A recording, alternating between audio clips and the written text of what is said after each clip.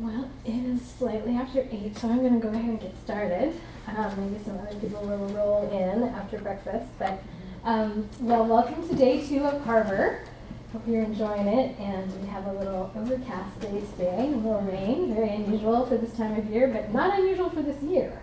We've had a lot of rain, so I'm not that surprised. My name is Kindy De Long, and I'm a professor of religion here focusing on New Testament.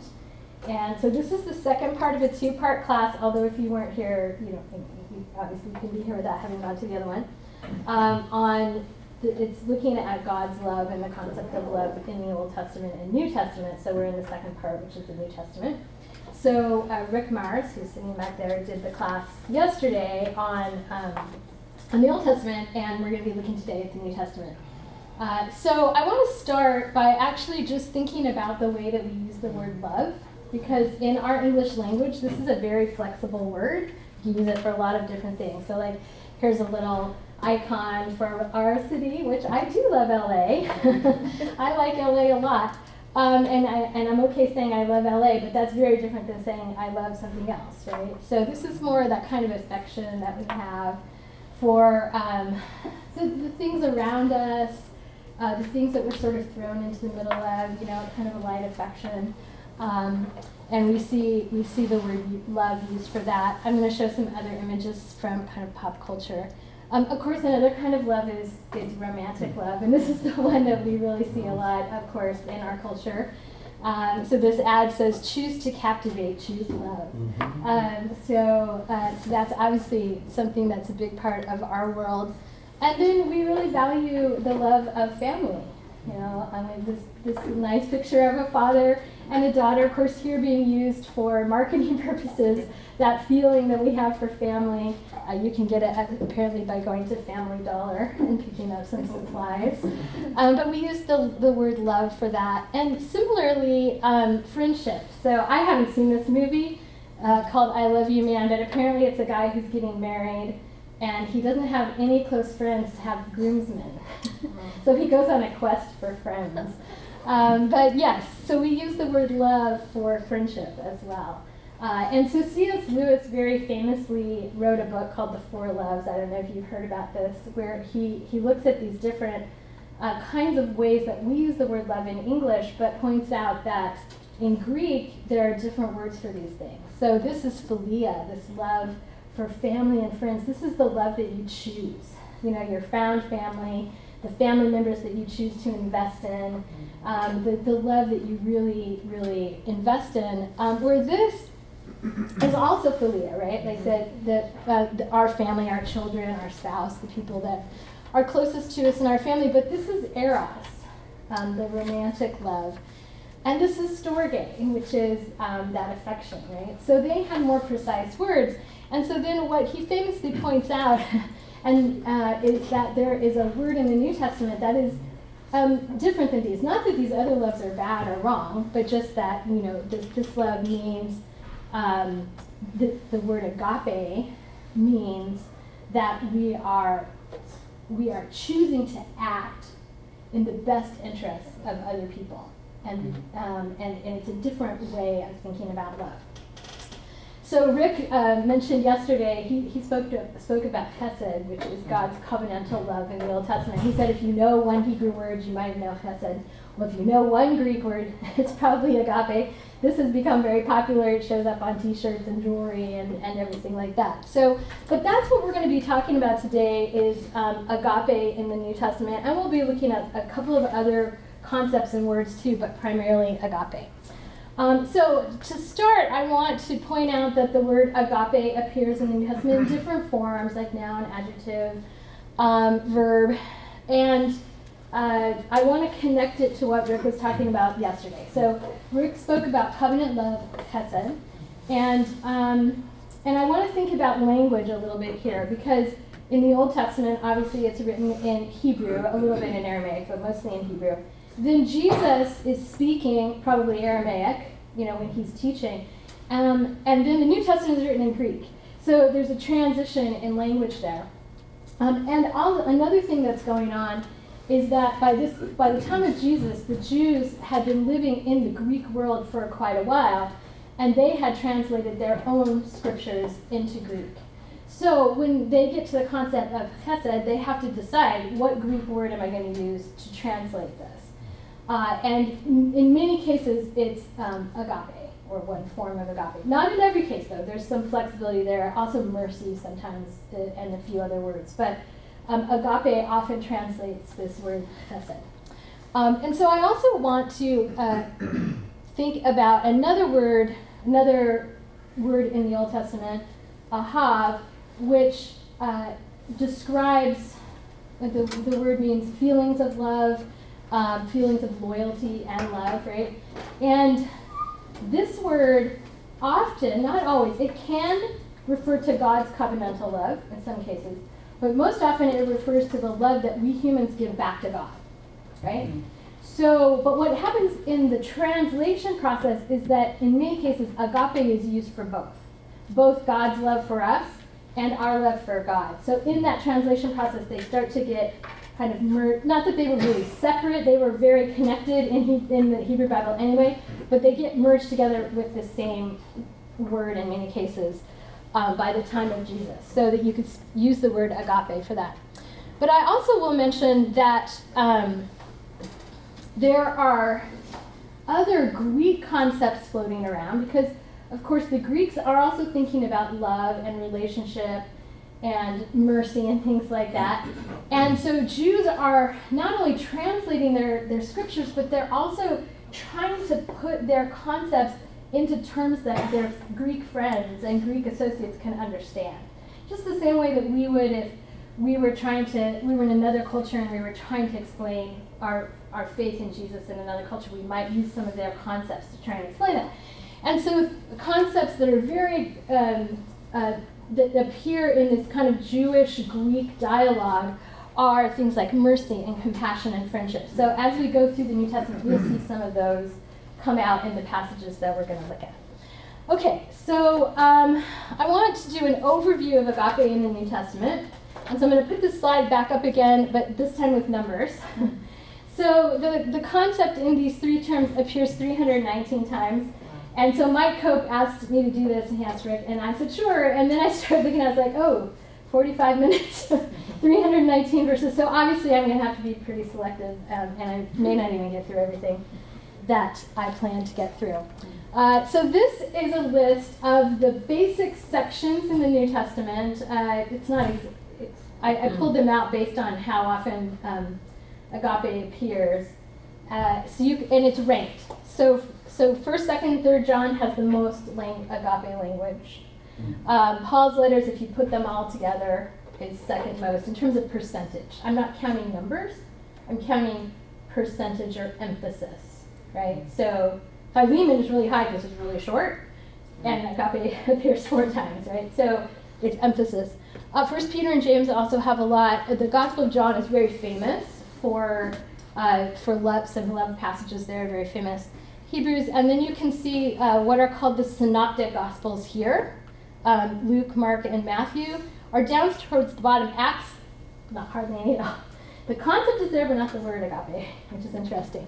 So today, I have to be selective. So what I want to do today is I'm going to look at the synoptic Gospels, then Paul's letters, and then what are called the Johannine writings, or that's the Gospel of John plus a letter of John that we'll look at. And I will just mention that I'm starting with the synoptics, even though they're way down here, because they have some foundational concepts that I think are helpful as then we get into Paul and the Johannine letters. So that's why I'm starting with the synoptics, and we'll kind of work our way sort of up the chart in a sense. Okay, so the synoptic Gospels. I just want to define the word synoptic, just in case this is new to anyone. The word means to look alongside, to look with, and it encapsulates the idea that Mark, Matthew, and Luke are very similar, but they have differences.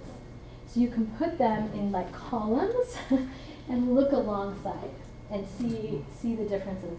So that's why they're called the Synoptic Gospels. So just a definition there. All right, so how does God's love appear in the Synoptic Gospels? Now, when I started looking at this, I was a little surprised, because I guess I kind of intuitively knew this from reading the Synoptics, but it wasn't really explicit to me. But God's agape, God's love with the word agape, is very specific in the Synoptic Gospels. It only applies to Jesus, which is really interesting. And it's through this word beloved. So in the Synoptic Gospels, Jesus is God's beloved son. So you probably know these passages, right? God's, baptism and several other places. Jesus is God's beloved son. But the word agape, God loving, never is used for any other humans besides Jesus in the Synoptic Gospels. Very interesting. But the idea of God's care for humanity certainly is in the Synoptic Gospels, just in different language, if that makes sense. So I want to look at that a little bit. So what we see in the Synoptic Gospels is God's compassion and mercy. So different language, but as I mentioned, compassion and mercy in all of the translation and discussion about God's love is very closely related. And also, even in the Old Testament itself, there are a lot of passages where you have God's love in parallel with God's compassion or God's mercy. So the concepts are very close, even though the word agape is not being used. This is particularly true in the Gospel of Luke. So you can see all of these passages at the top here are from the Gospel of Luke. So at the very beginning, when you have all of the announcements coming to Mary and Zechariah, you get this language of that God is breaking into history and remembering God's covenant. So here's that, if you're thinking about chesed, the word's not there, but the idea of the covenant is there. And bringing mercy to people. The compassionate mercy of God is dawning in the person of Jesus, in the birth of Jesus. And then you see it a bit later in the prodigal son.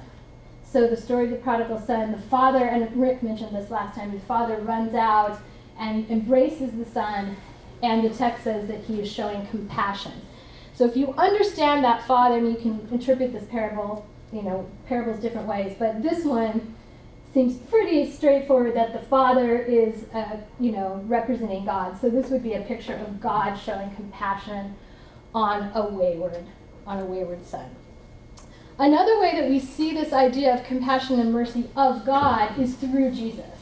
So Jesus, of course, is God's Messiah and Savior, and so is representing God's care for the people. And so many times in all three of the Synoptic Gospels, you see Jesus having compassion on people. And this is often in healing stories. If you remember this, someone will come to Jesus and be seeking healing or some other kind of help, and it'll say that Jesus has compassion. So that's that same word that's kind of a word that's describing God in the Old Testament as one who will have compassion on people. So that's the way that we see God's love in the Synoptic Gospels. But the Synoptic Gospels, if you think of agape, are more well known for our love. So how we love God and how we love others. And even though this class is on God's love in the New Testament, I think it's important to just at least look at how our love, how Jesus speaks about our love, because ultimately in Paul and John, this is going to all get woven together. So I think it's worth looking at that in the Synoptics. Are you with me? Okay, tracking? Okay. So when we get to the Synoptics, because we're going to look at a passage and how it appears 3 different times in the Synoptics, and we're going to see differences. So I want to offer a metaphor of a prism. So a prism, the way this works is light enters it and slows down, it goes through at different speeds. So this light that we see all blended together gets separated into different colors, and that's why a prism creates a rainbow. So I like to think of the Synoptic Gospels as a prism in a sense, or as having created a rainbow, as being a prism that creates a rainbow, if that makes sense. So you have the light of revelation in Jesus, who is here and comes and lives and does all the things and teaches and does all the things he does and dies and is resurrected. That light of revelation gets refracted through the experiences of his disciples, through the communities that they are ministering to, and through their remembrances, and then that light gets spread out so you have different colors. So you have a different color in Matthew, a different color in Mark, a different color in Luke. So that's the metaphor I'm working with as we're looking at these differences. So what I want to look at is the greatest command, what has been called the greatest commandment passages, to begin, which you are probably familiar with because they are very famous. But the idea here is that a Pharisee, in this case, who's described, we'll start with Matthew, who's described as a lawyer, comes to Jesus, notice to test him, and asks which commandment is the greatest. And Jesus then quotes Deuteronomy 6:5 and says, "You shall love the Lord your God with all your heart, with all your soul, with all your heart and all your soul and all your mind. This is the greatest and first commandment. And the second is like it. You shall love your neighbor as yourself." That's Leviticus 19:18. And then he says, "On these two commandments hang all the law and the prophets." So I want to just look at some of these, draw out some of these things here. So first of all, notice that the context here is very contentious. So this comes in a series of disputes between Jesus and religious leaders, and it says he's kind of already bested the Sadducees, so now the Pharisees are going to try, right? So it's a very contentious kind of setting for this story in the Gospel of Matthew. He asks, what is the greatest? I'll just point that out because it's a little different in the other stories. And then notice that Jesus keeps these very separate. He quotes Deuteronomy 6:5, says it's the first commandment, and then he adds, so he answers this question with the first commandment, but then he adds, there's another one that's important too, so don't forget this, right? Like the second is this one, and then notice he characterizes them as two commandments, right? And then if you take those two commandments, he says, on this hangs all the law and the prophets. So you can use these two commandments as you're thinking about how to live out God's ethical laws, the laws of Torah. There are 613 of them. He's making the case that all of this can be interpreted through a lens, I guess, would be one way of putting it, of these two commands. So love God, love your neighbor as yourself. And I will say, this is not new teaching. So don't think of this as Jesus, everyone's like, whoa, we've never heard this before, right? Actually, it was very common in this time to think of piety towards God and righteousness towards, or justice towards other people as comprising what the heart of the law is.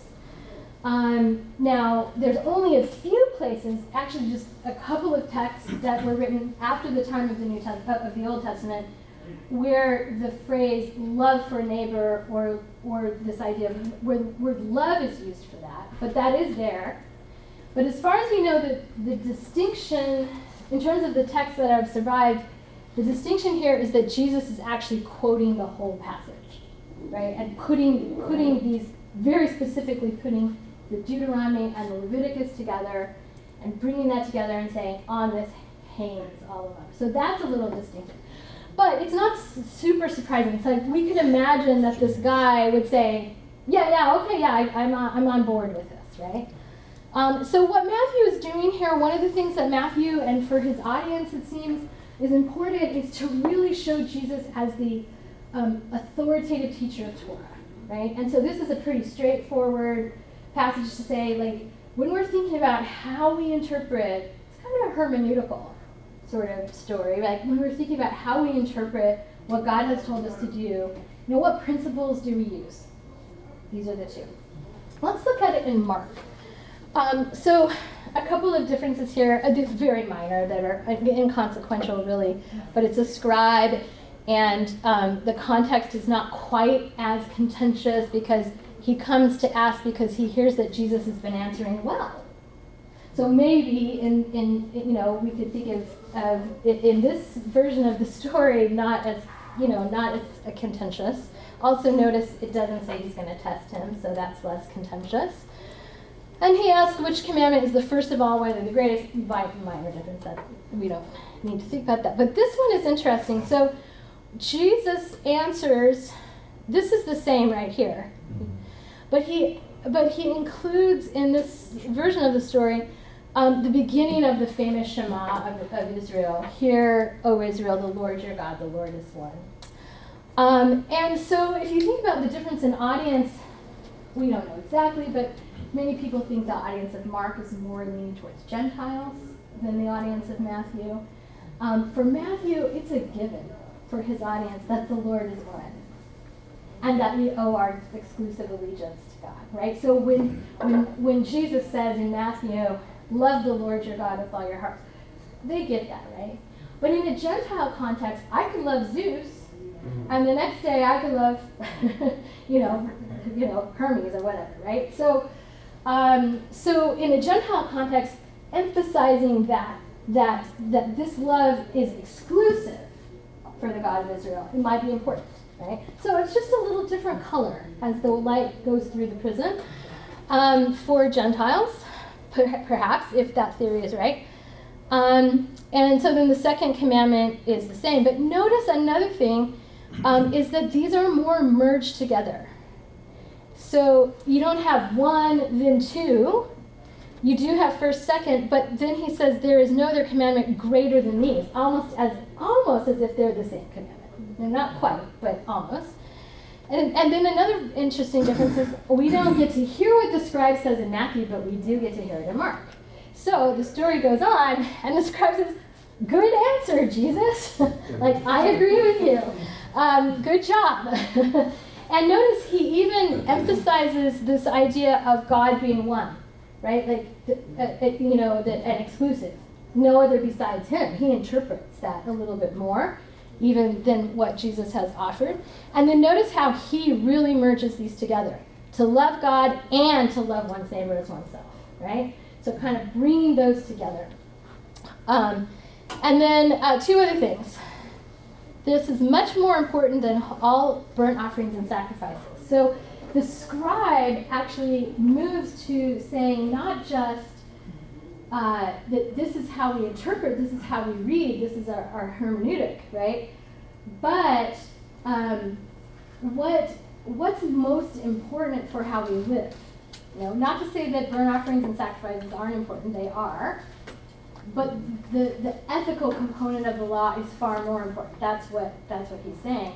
Now again, if you think about this in the context of Gentiles, they have followed Jesus and are not converting to Judaism, so would not be engaging in that kind of cultic aspect of the law, particularly if the temple has been destroyed, but depends on when all of this was written. So. But in any case, if this is written for Gentiles, that we're moving from not just hermeneutics, but then how does the law apply to everyone? Like how might it apply to everyone? And so love becomes this principle that allows everyone or empowers everyone to live out the law without becoming Jewish. Does that make sense? And so then Jesus says, you're not far from the kingdom of God. So the kingdom of God is being defined here as something that is embracing the people who love God and who love their neighbor, without necessarily defining it in this way. Make sense? Okay, let's go to Luke. So in Luke, again, now we're back to testing. Although it's not as contentious setting in Luke as it is in Matthew. But notice the question is a little different. What must I do to inherit eternal life? So in a way, it's sort of almost picking up in a way from the ending here, the kingdom of God.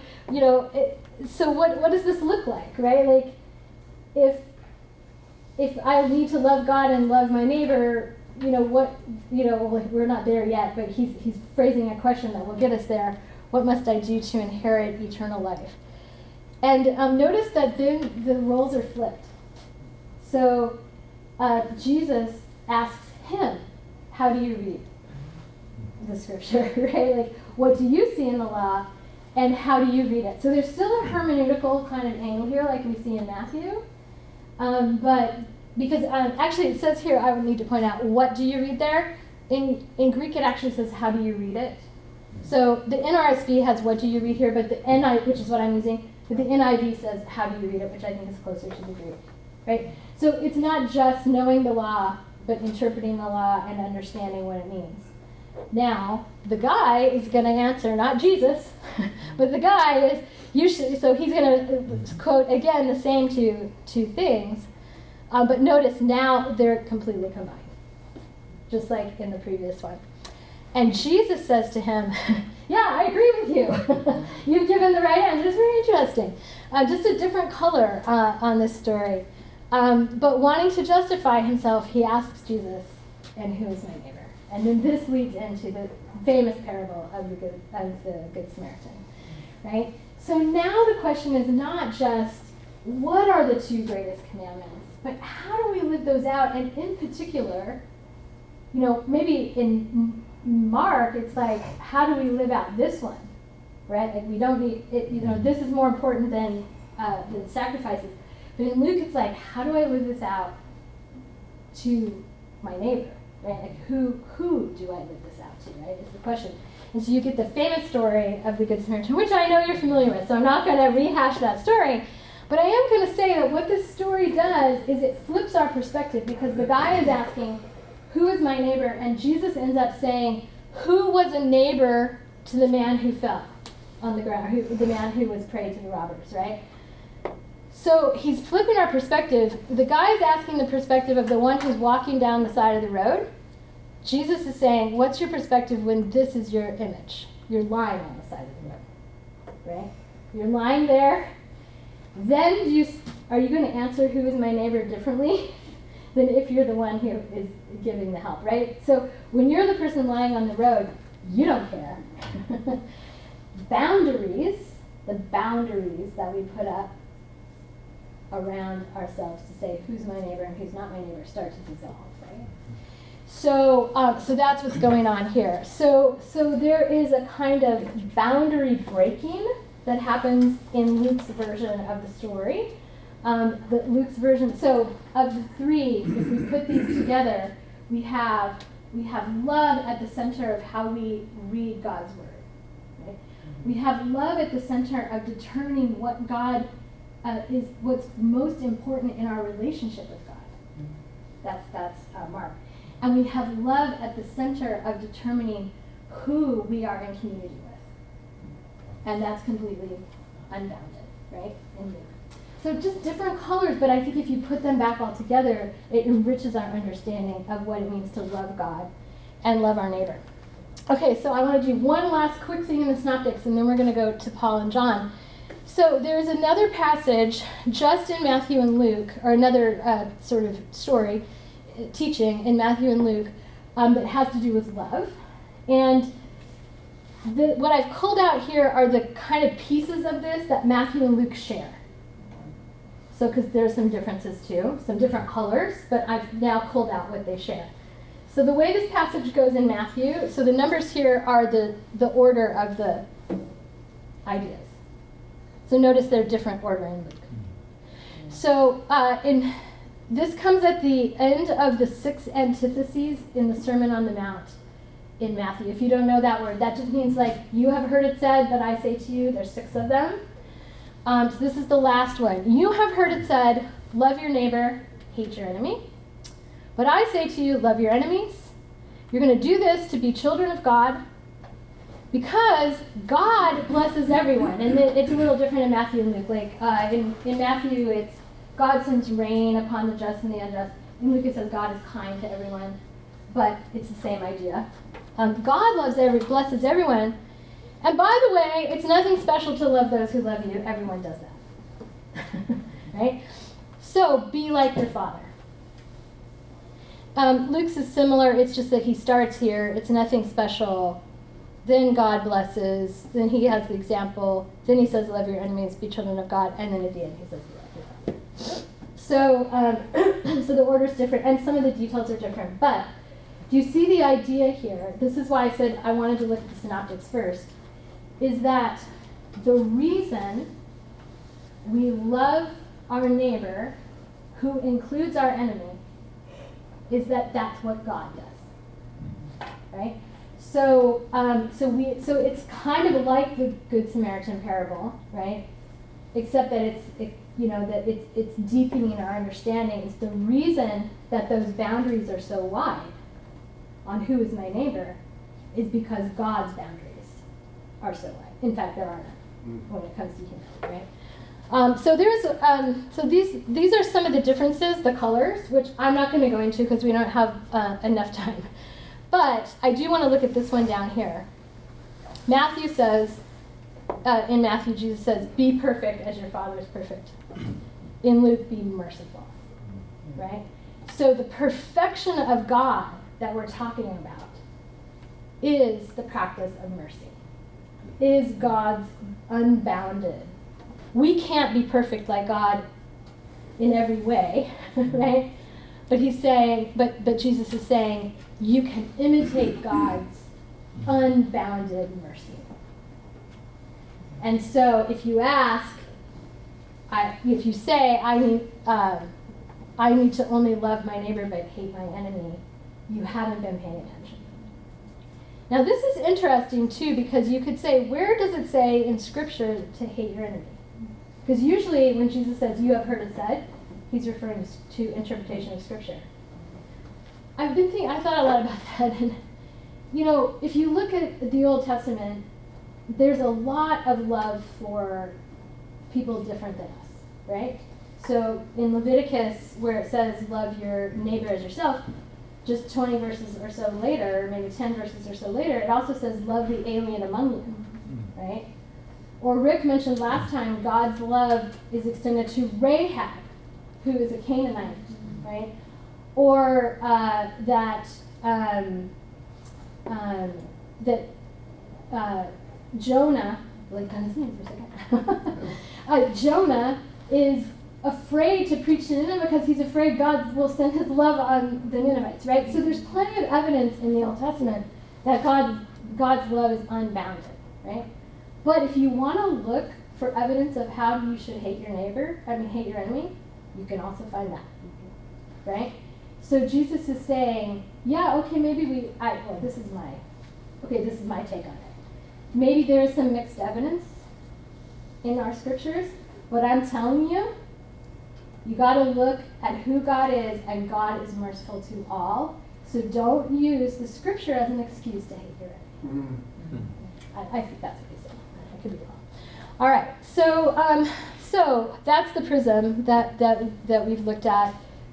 This prism of love as how we live in relationship with God and how we imitate God in loving not only the people that are closest to us, but the people who are far from us. Okay, that brings us to the letters of Paul. And so in the letters of Paul, there's a lot on God's love. So Paul, unlike the Synoptics, does use the word agape to describe God's love. And one of the ways he does this is he takes that agapetos, that belovedness of Jesus that we saw in the Synoptics. Remember, Jesus is God's beloved Son. And he extends that to the community. So we are now also God's beloved, like Jesus. So there's lots of passages, but I just gave a couple up here, And a lot of times this is just as he's talking to them, he calls them, or writing to them, he calls them beloved, right? There you are, beloved, brothers and sisters, beloved by the Lord. And here's the Father who loved us. And here we are as beloved, right? So the community of followers of Jesus are beloved. So that's one way. Another way that he writes about God's love is that Jesus' life and what he chose to do in his life demonstrates God's love for us. And because of that, we can be assured of it. So I actually love this little set of verses here. God's love has been poured into our hearts through the Holy Spirit that has been given to us. For while we were still weak, at the right time, Christ died for the ungodly. It's rare that someone would die for their friend, right? Or for a righteous person is actually what is said here. But God proves his love for us, that while we were still sinners, Christ died for us. Mm-hmm. This is how God loves his enemies. It's through Christ. Christ didn't die for us Gentiles. Well, unless there's anyone in here who's not, who's Jewish. But, right, like, because Paul is writing to Gentiles, right? He's saying, you were at odds with God. You were not righteous. Like, you were God's enemies, so to speak. God doesn't really have enemies, right? I'm using that language a little figuratively, right? But Christ died for you. That's how, so I'm bringing this together now with the synoptics, right? That's how we know how we react, we relate to our enemies. So down here in Ephesians is similar. We were dead to our trespasses, made alive in Christ. That is the great love with which God has loved us. So we can be because of these two, we can be absolutely assured that nothing will be able to separate us from God's love. Like, if anything could, we'd already done it as Gentiles. We turned away from God, according to Paul, right? But if we look at what happens in Christ, we know we can be absolutely sure of God's love for us. Amen. So if there's anyone in this room who isn't sure, read this a few times. Absolutely sure. And nothing can separate us. And so that love fills us so that we live in love, imitating both God and Christ. So in a way, it's like taking that idea from the synoptics that when we love, we imitate God's mercy, boundless mercy, now making and fleshing that in Jesus, right? That when we love, we imitate what we've seen up close and personal in the enfleshed Christ. Like, in our world, what does that look like? And so the death of Christ is a big part of this. The reason that Christ died is that he loved us and gave himself for us. The love of Christ surpasses all knowledge. It fills us. And therefore be imitators of God as beloved children, to live in love as Christ loved us. So do you see that imitation? Right? So we got the imitation in the Synoptic Gospels that we're imitating God's mercy. Now Paul is helping us see here that mercy is embodied in Jesus. And that's what empowers us to love the way that God loves. So I want to point out that this, and Rick mentioned this passage yesterday, that in Philippians we really see this dramatically laid out in Philippians. So if there is any consolation from love, make my joy complete, be of the same mind, having the same love. So he's talking to the community, and they're probably not getting along with each other, is probably the context here. And he's saying, I want you to have the love, the mind that Christ had. And what is that? He was in the form of God, but he did not regard equality with God as something to be exploited, but he emptied himself, taking the form of a servant. And this, I have the ellipses there because I didn't quote the rest of it, but if you notice, this leads to his death on the cross, right? So what is Paul saying there? Christ had the power and authority and privilege of the divine, but he didn't grasp that. What does that mean? And why would that take him to the cross? Well, when violence started to come against Jesus, right, from the Romans, he chose not to fight them. The Romans are the enemies. He chose to love the enemy.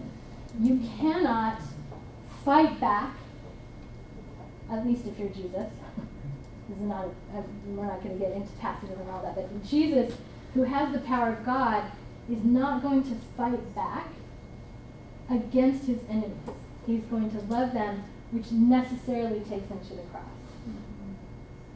So this is how the cross is the ultimate demonstration that God loves enemies and God loves us.